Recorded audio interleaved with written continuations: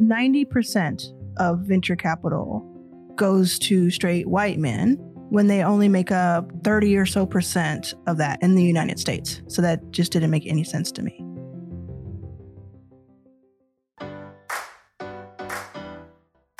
Welcome to Joyful Sundays, a podcast delivering weekly insights, inspiration, and tools to live a more conscious, connected, and intentionally meaningful life. Join us as we go into the minds of some of the world's most inspiring leaders to discover the keys to unlocking your best self. In the midst of a global pandemic, there has never been a more important time to reflect on how we want to emerge, what we value, who we are at our cores, and how we want to reflect those North Star values in the lives we build post a global crisis. I'm your host, Jody Kovitz.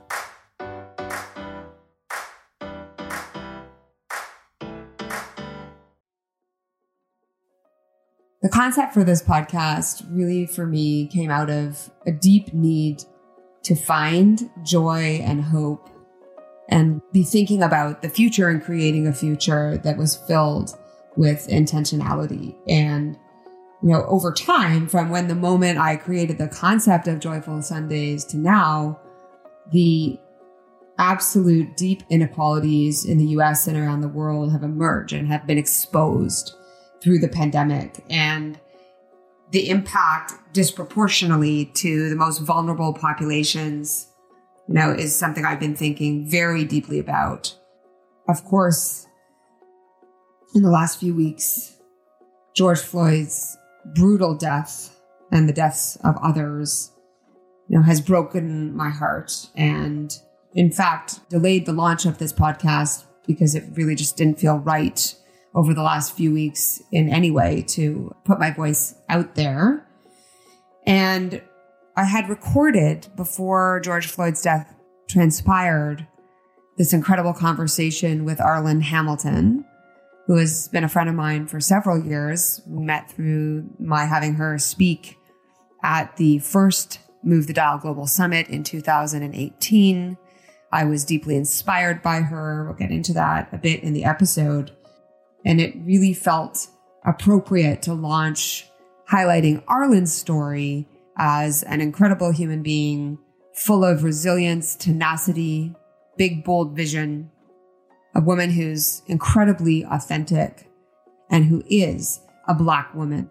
And to celebrate what I know she's inspired in so many people, including, and most importantly in this moment, Black founders who are typically underrepresented and not believed in. And, it really is about damn time, as she would say, to recognize the talent and contributions of Black founders, of Black people, and to celebrate and invest in and believe in and support the scaling of the ideas.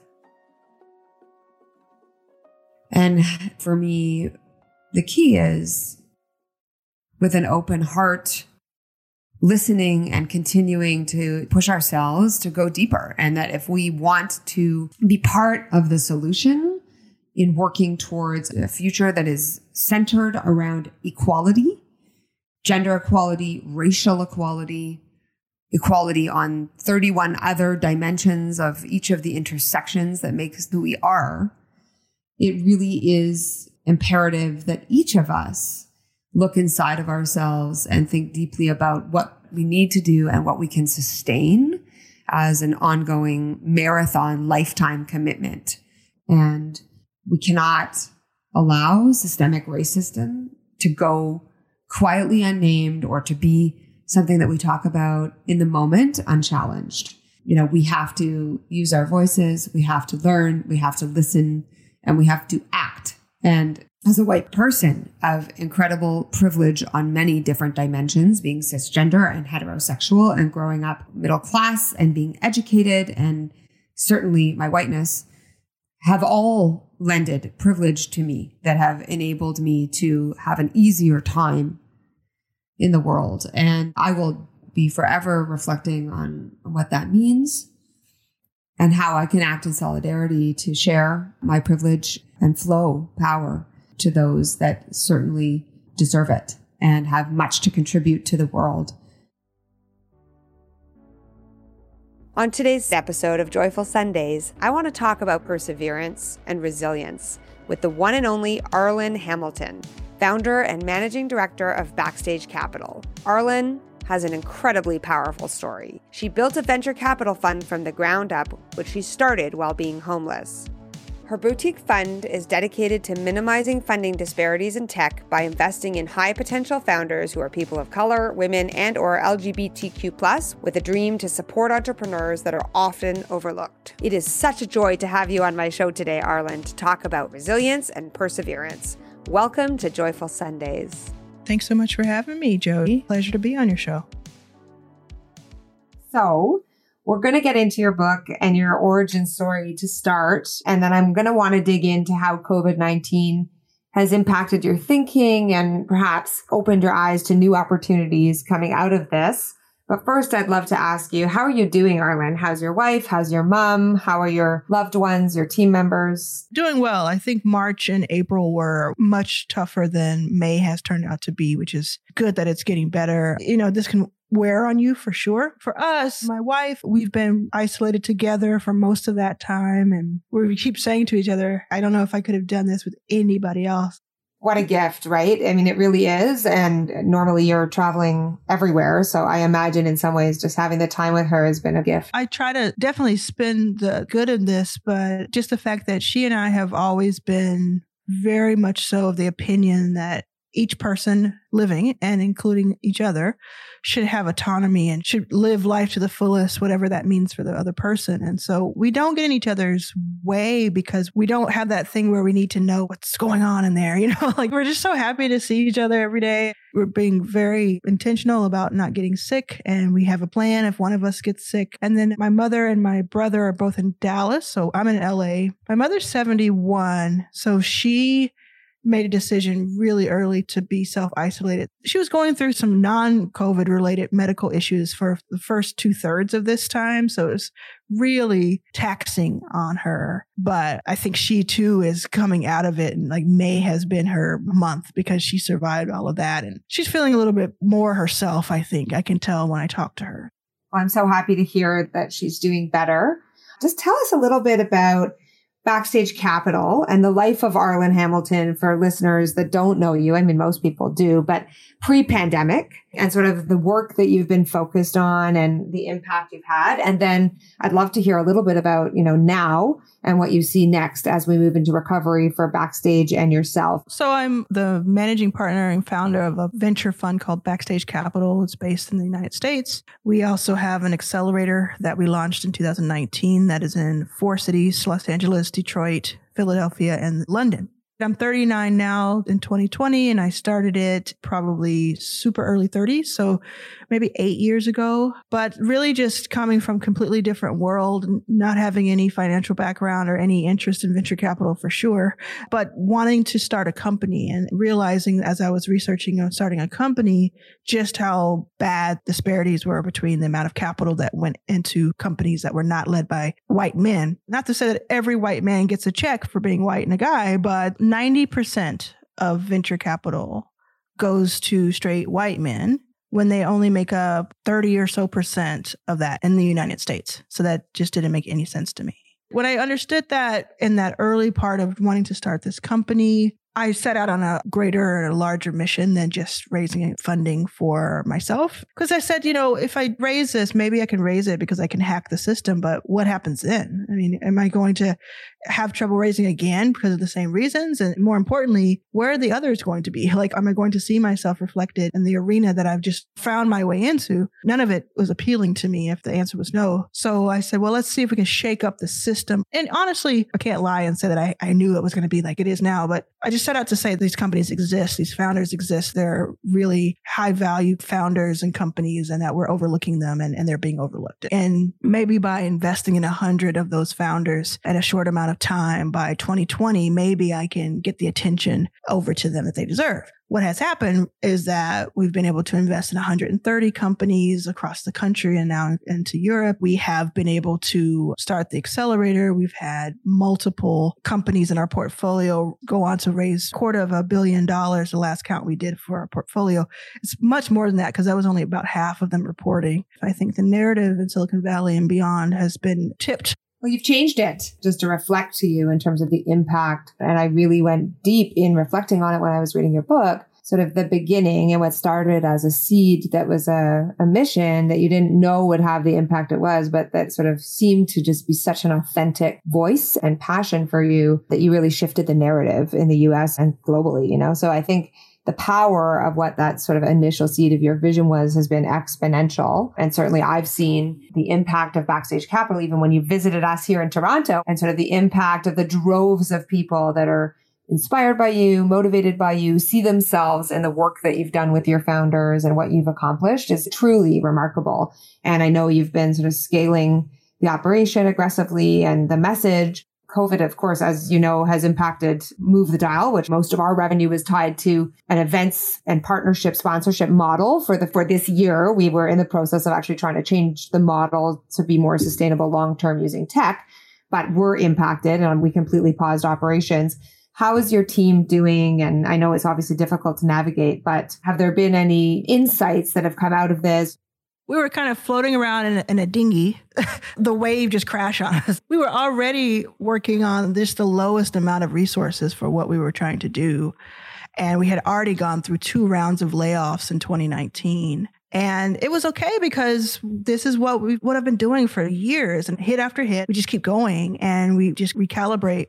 We had gotten ourselves in the position for 2020 that we were going to be able to cover costs of our operations and serve our portfolio and serve the greater ecosystem by having the partnerships that we have had in place and then others that we were working on for our 12-city tour. So it was top of March. We were on the heels of a 12-city tour that we were almost certain would expand once we got into it because we were turning down cities left and right and trying to figure things out.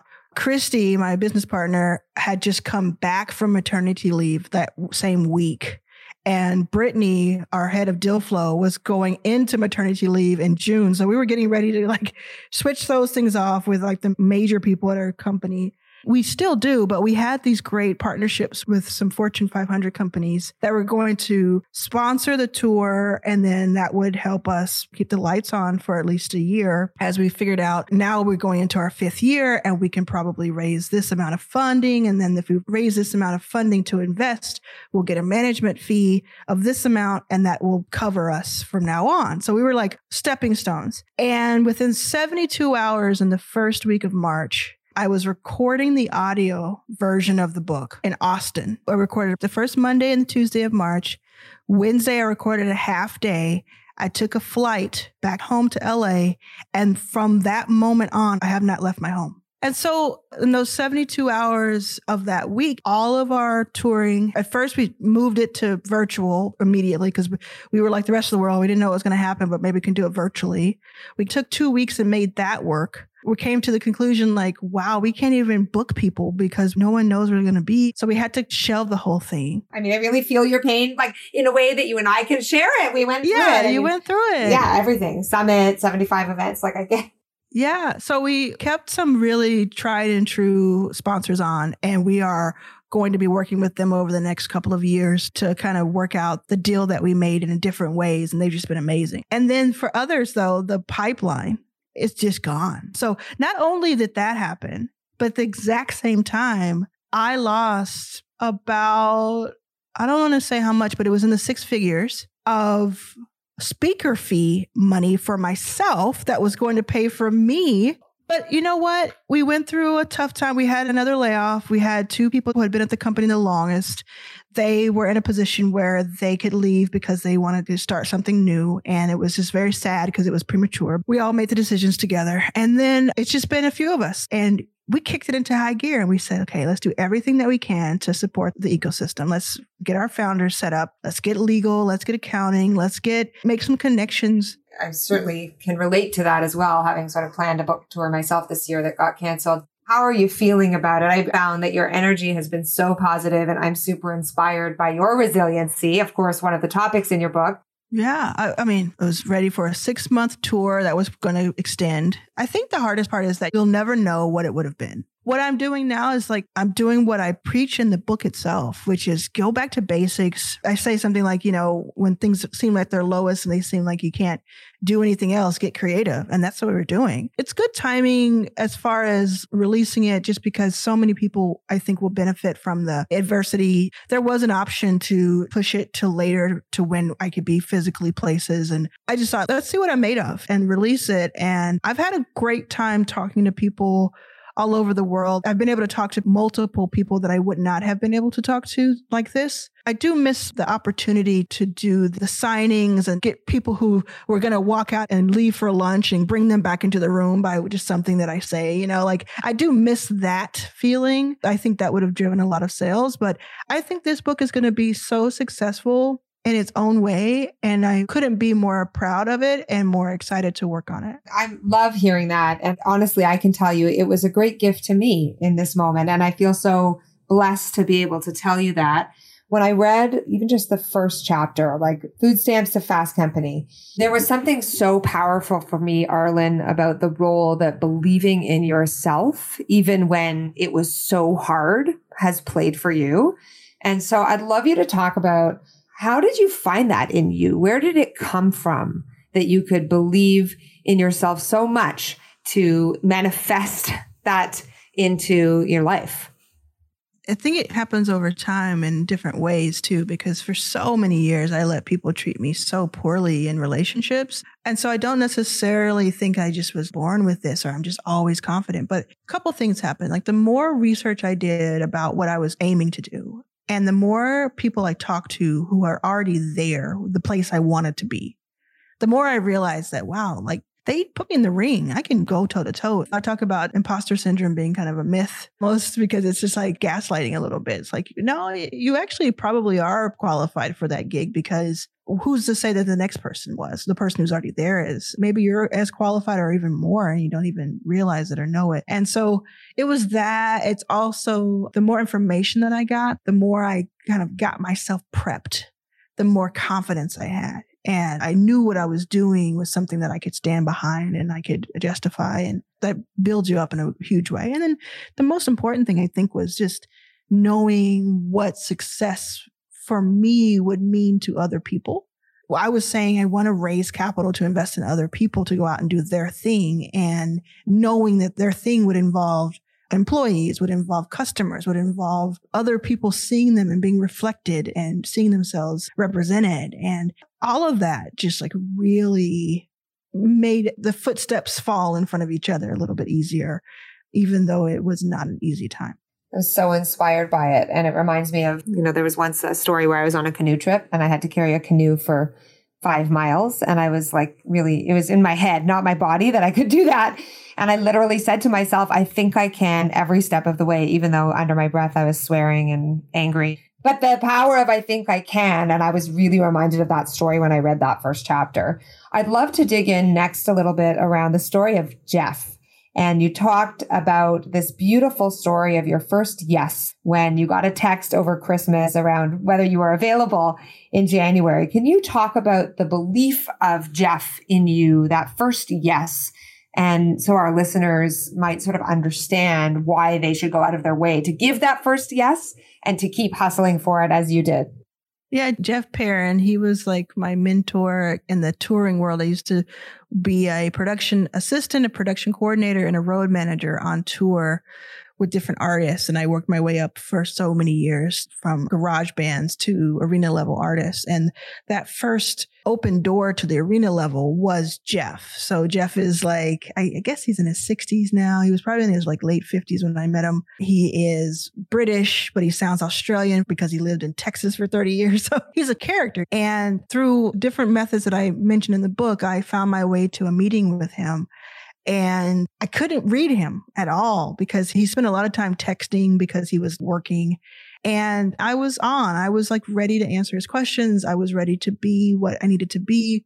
and I wanted this gig. And he was working for a big artist at the time, and I wanted the gig. And there were crickets for a while. But then I'm back in Texas. I'm with my mom. I'm not feeling great about myself because I'm just past 30 and I'm living with my mom again. And I'm out one day and he sends me a text and he's like, "Hey kid, what are you doing in a week?" It was Christmas time. He's like, "What are you doing next week?"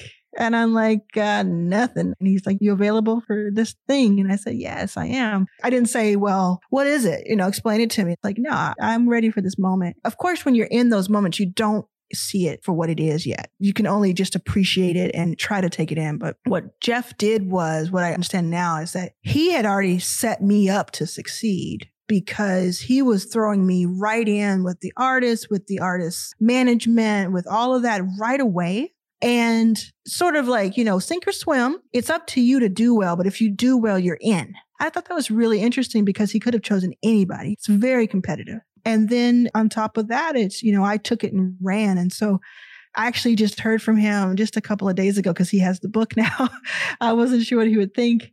And he just wrote me and he's just like, same thing I said in the book. He's just like, "Yeah, I'm waiting for the made for TV movie." And he didn't have any kids. And it's weird to say, I don't think of him as a father figure, but he was definitely a mentor to me. I was the one who, a couple of years after that, he called on to take his place at a major event when he was going to take care of his ailing dad. So of all the people, again, he could have asked to help, he asked me to. And it was just a full circle. Well, his belief in you is clear and he saw the spark and the magic in you. And I think that sometimes that's what it takes. You actually talk about in the book, it leads me to my next point, which is that nobody is self-made. I loved how you said that. I thought it was a very innovative way of making the point that, yes, of course, we require agency and hustle and grit and all the things that obviously you have. But this principle of generosity of spirit, which, of course, in my own book, Go Out of Your Way, is like everything I believe in, is sort of how we can lift up people who otherwise would not have a chance. And actually that this is even more relevant when we're trying to lift up underestimated people. And your story is proof positive of that. And I also loved, Arlen, in your book, how you got super tactical. Like people always are like, "Well, what am I supposed to do?"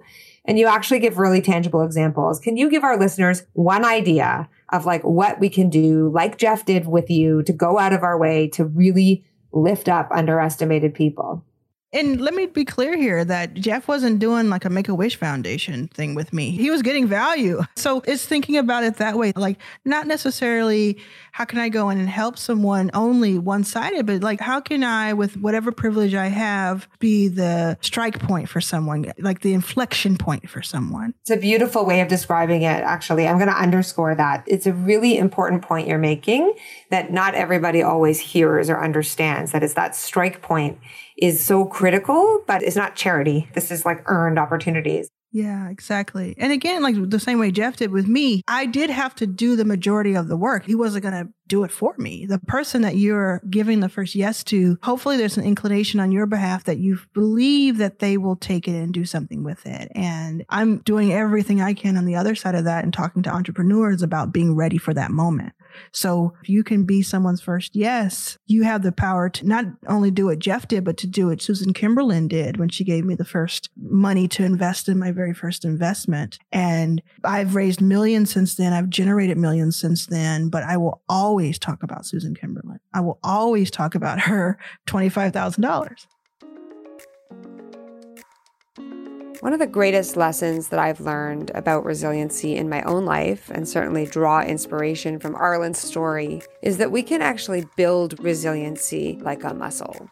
There are days where coping with pain, loss, trauma might feel completely insurmountable. The adversity is just too great. It's like falling down into a hole of swamp water.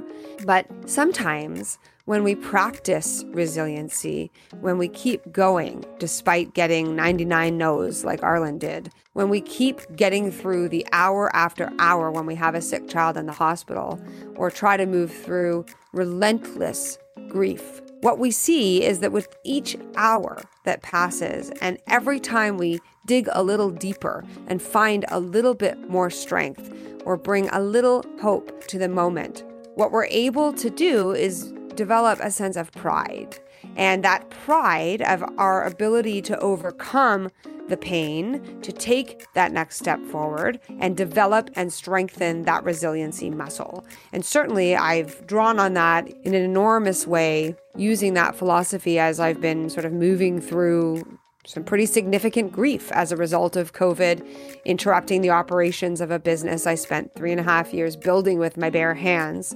Every single day when the pain felt overwhelming, when the grief felt overwhelming, I had to have a conversation with myself about, Jody, I appreciate that you're sad and it's hard and you're in pain. You can have space for that. And you still have to move through your day and take steps to move forward. You have to create something new, like your podcast. You have to take care of your daughter and keep going. And every day I felt prouder and prouder of myself as I did. And what happens as a result of that, it's not that the grief or the pain or the adversity goes away. It just gets a little bit easier, in my view, to endure when you can bring sort of this ability to cope and then develop a sense of pride in doing so. So I encourage all of you to just keep going. I'd love to ask how you maintain your grace. I've met you in person several times. You're calm, at least on the outside, calm under pressure. You have massive crowds of people around you. You patiently wait. You speak with them. You have tremendous humility. How have you navigated both the challenges that you've overcome and risen to, but also sort of the quick scale to stardom, has an impact as well, right? It is hard to be in demand. And I know that it's a very privileged place to be, but at the same time, it has its impacts. How have you navigated sort of all those difficult moments with so much grace? What are some of the ways that you get yourself through that? And even practices or rituals around self-care, which I know you value so much. I'm 39 and I was sleeping on a floor of an airport at 34 up until almost 35. 90% of my life, or whatever the math is, of my life was not this. So I've just had so much time of understanding what it feels like to not have. And a friend of mine who I've known since I was 15, she once told me I tend to be polarizing. No matter what industry I'm in, I just tend to be polarizing. I didn't understand what that was. People will hate me, or they'll be overly joyed. So she said that because she's had so much time to know me, she said that most people can't believe that I'm just being genuine. It helped me a little bit because I'm super transparent. I don't put on airs because I'm not a great actor. I'm just going to react and it's not going to always be great. It's going to be sometimes embarrassing or I'm going to say the wrong thing, but it's just me. And I also feel a great amount of gratitude to anyone who gets something from me, who is receiving whatever, that I'm putting out. I just have this overwhelming gratitude for that over and over again. And it never gets old. It's super inspiring to hear you say that because there's a lot of people who wouldn't know that, right? Watching from the outside to know inside of your soul and your heart. It's nourishing for you to be able to have that kind of impact on people that you inspire. It's really beautiful. And I'm super grateful that you shared that. Yeah, I don't think there's any other way for it to be. I can't imagine it being any other way. I'll share with you, for me, spending all this time during the pandemic at home, healing, resting, thinking, having to reimagine has really impacted actually what I value. I'm starting to think about how I want to emerge as a leader, mom, human, daughter, friend, all the things. I'd love to ask you a little bit about whether this time at home has impacted your North Stars or shifted anything in you in terms of how you want to emerge. I think I had been thinking this way for quite a long time. Every year for the past 4 years, I have tried to take 2 weeks off. And in the last couple of years, I've tried to take a full sabbatical without a time, and I haven't been able to do it. And this forced thing of changing how life is lived, it's just completely changed, where I think that has told me that I absolutely need to do the things that I'm drawn to rather than questioning it over and over again. And you really only have this time. And no matter what you believe about the afterlife or anything like that, in this body and in this life, you only have this time. And so I think this last 3 months or so, 2.5 months, have really clarified for me that I will only kind of walk towards the things that will nourish me, including if I need to take a step back for any given amount of time to just have that moment for me. Because, we talked about this earlier. I went from just having nothing really when it comes to material things to being able to start my business the next day. Like it was overnight after 10 years, right? I had no time in between. I haven't had therapy I haven't had anything. And I think I need that time coming up soon to really do that. And I've given myself full permission now because this proves you just never know. You just never know. I love that. It's so helpful to hear that and inspiring, I think, for listeners to give ourselves permission to be in our consciousness and to be really mindful and intentional in terms of how we come out. I'd love to ask you, have there been any new habits or rituals that you've developed, like things that you do every day that you're finding grounding during this time? No, nothing new, just like reinforced where I make sure that I have a cutoff time at work. And they have these robes that are not for after you shower. They're just robes to lounge around in, like your Blanche Devereaux. So what I do is I wear the robe on Saturdays, like I own the place. And then I put on shorts and I just lounge around and I drive my wife crazy because I take the rope, like the little thing, and I'll untie it and tie it. And I'll be like, yeah. So I'll leave the room. And I'll go on the veranda or the lanai, as it were, on Blanche Devereaux. And I'll go out there and just lounge and pretend that I'm at the beach. And so that to me is like, that's self-care all day long. That's amazing. I'll have to get the robe and then we'll have to do an Instagram live to just demonstrate to the community what the robes look like in our matching robes.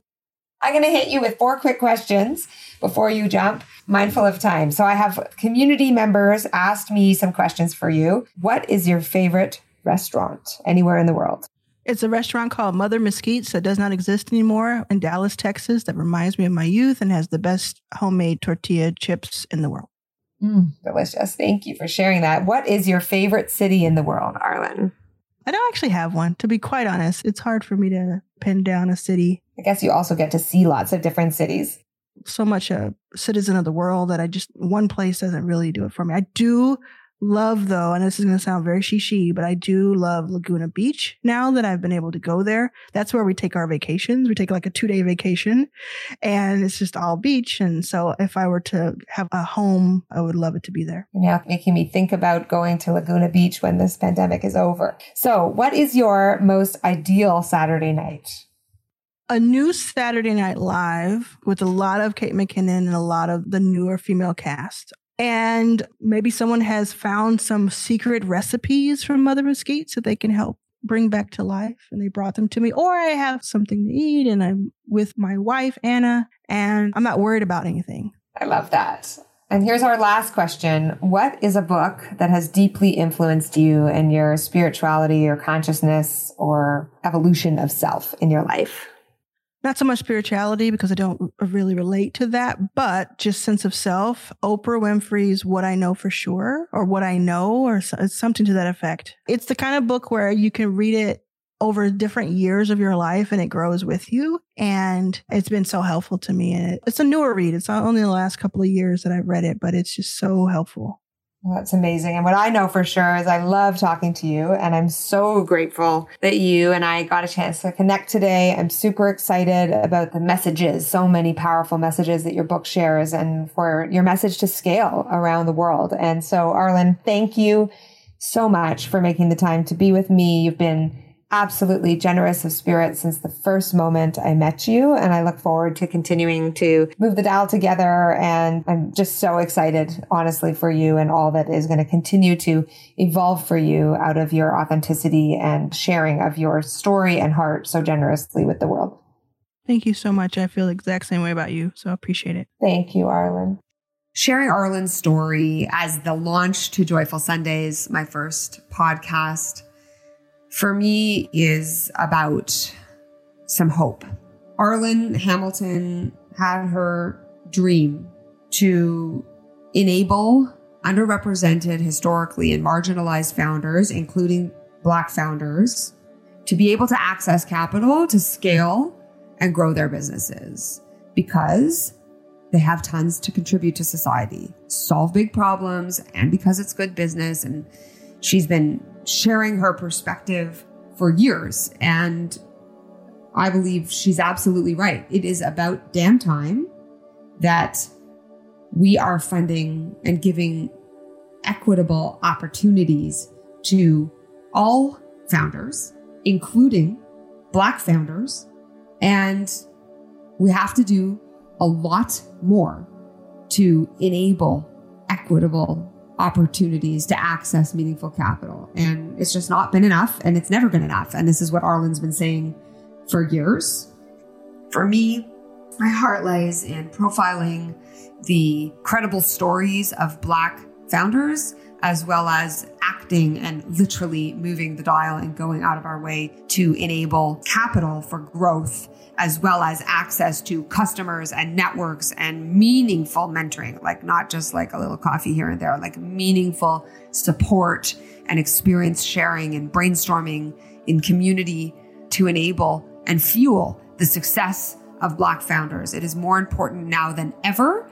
And while there are literally hundreds of things I could and should and would like to do, I would love to put my heart and energy into doing that as a step towards having a meaningful impact, what should be a forever marathon, not a sprint or a moment in time.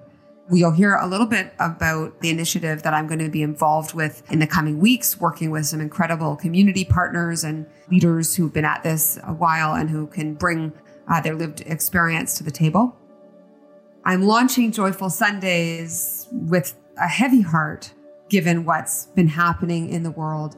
And because I am a person who tries hard to live with lemonade always, and to teach that to my daughter, that I do have hope that this moment in time will be different than the past, that it is waking people up, people like me, many other leaders who come from privilege, who are on our journeys and want to wake up and do more, and even take standing up to anti-Black racism much more seriously as a result of the incredible movement and moment in time that has happened in the last few weeks.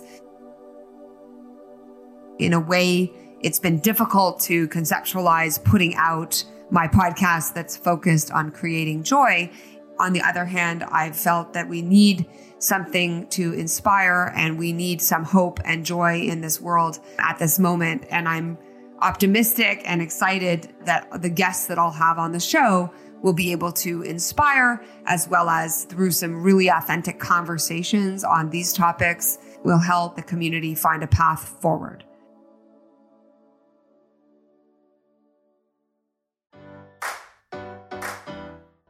Thank you for listening to Joyful Sundays, the podcast where I have truly inspiring conversations about how to become your best self.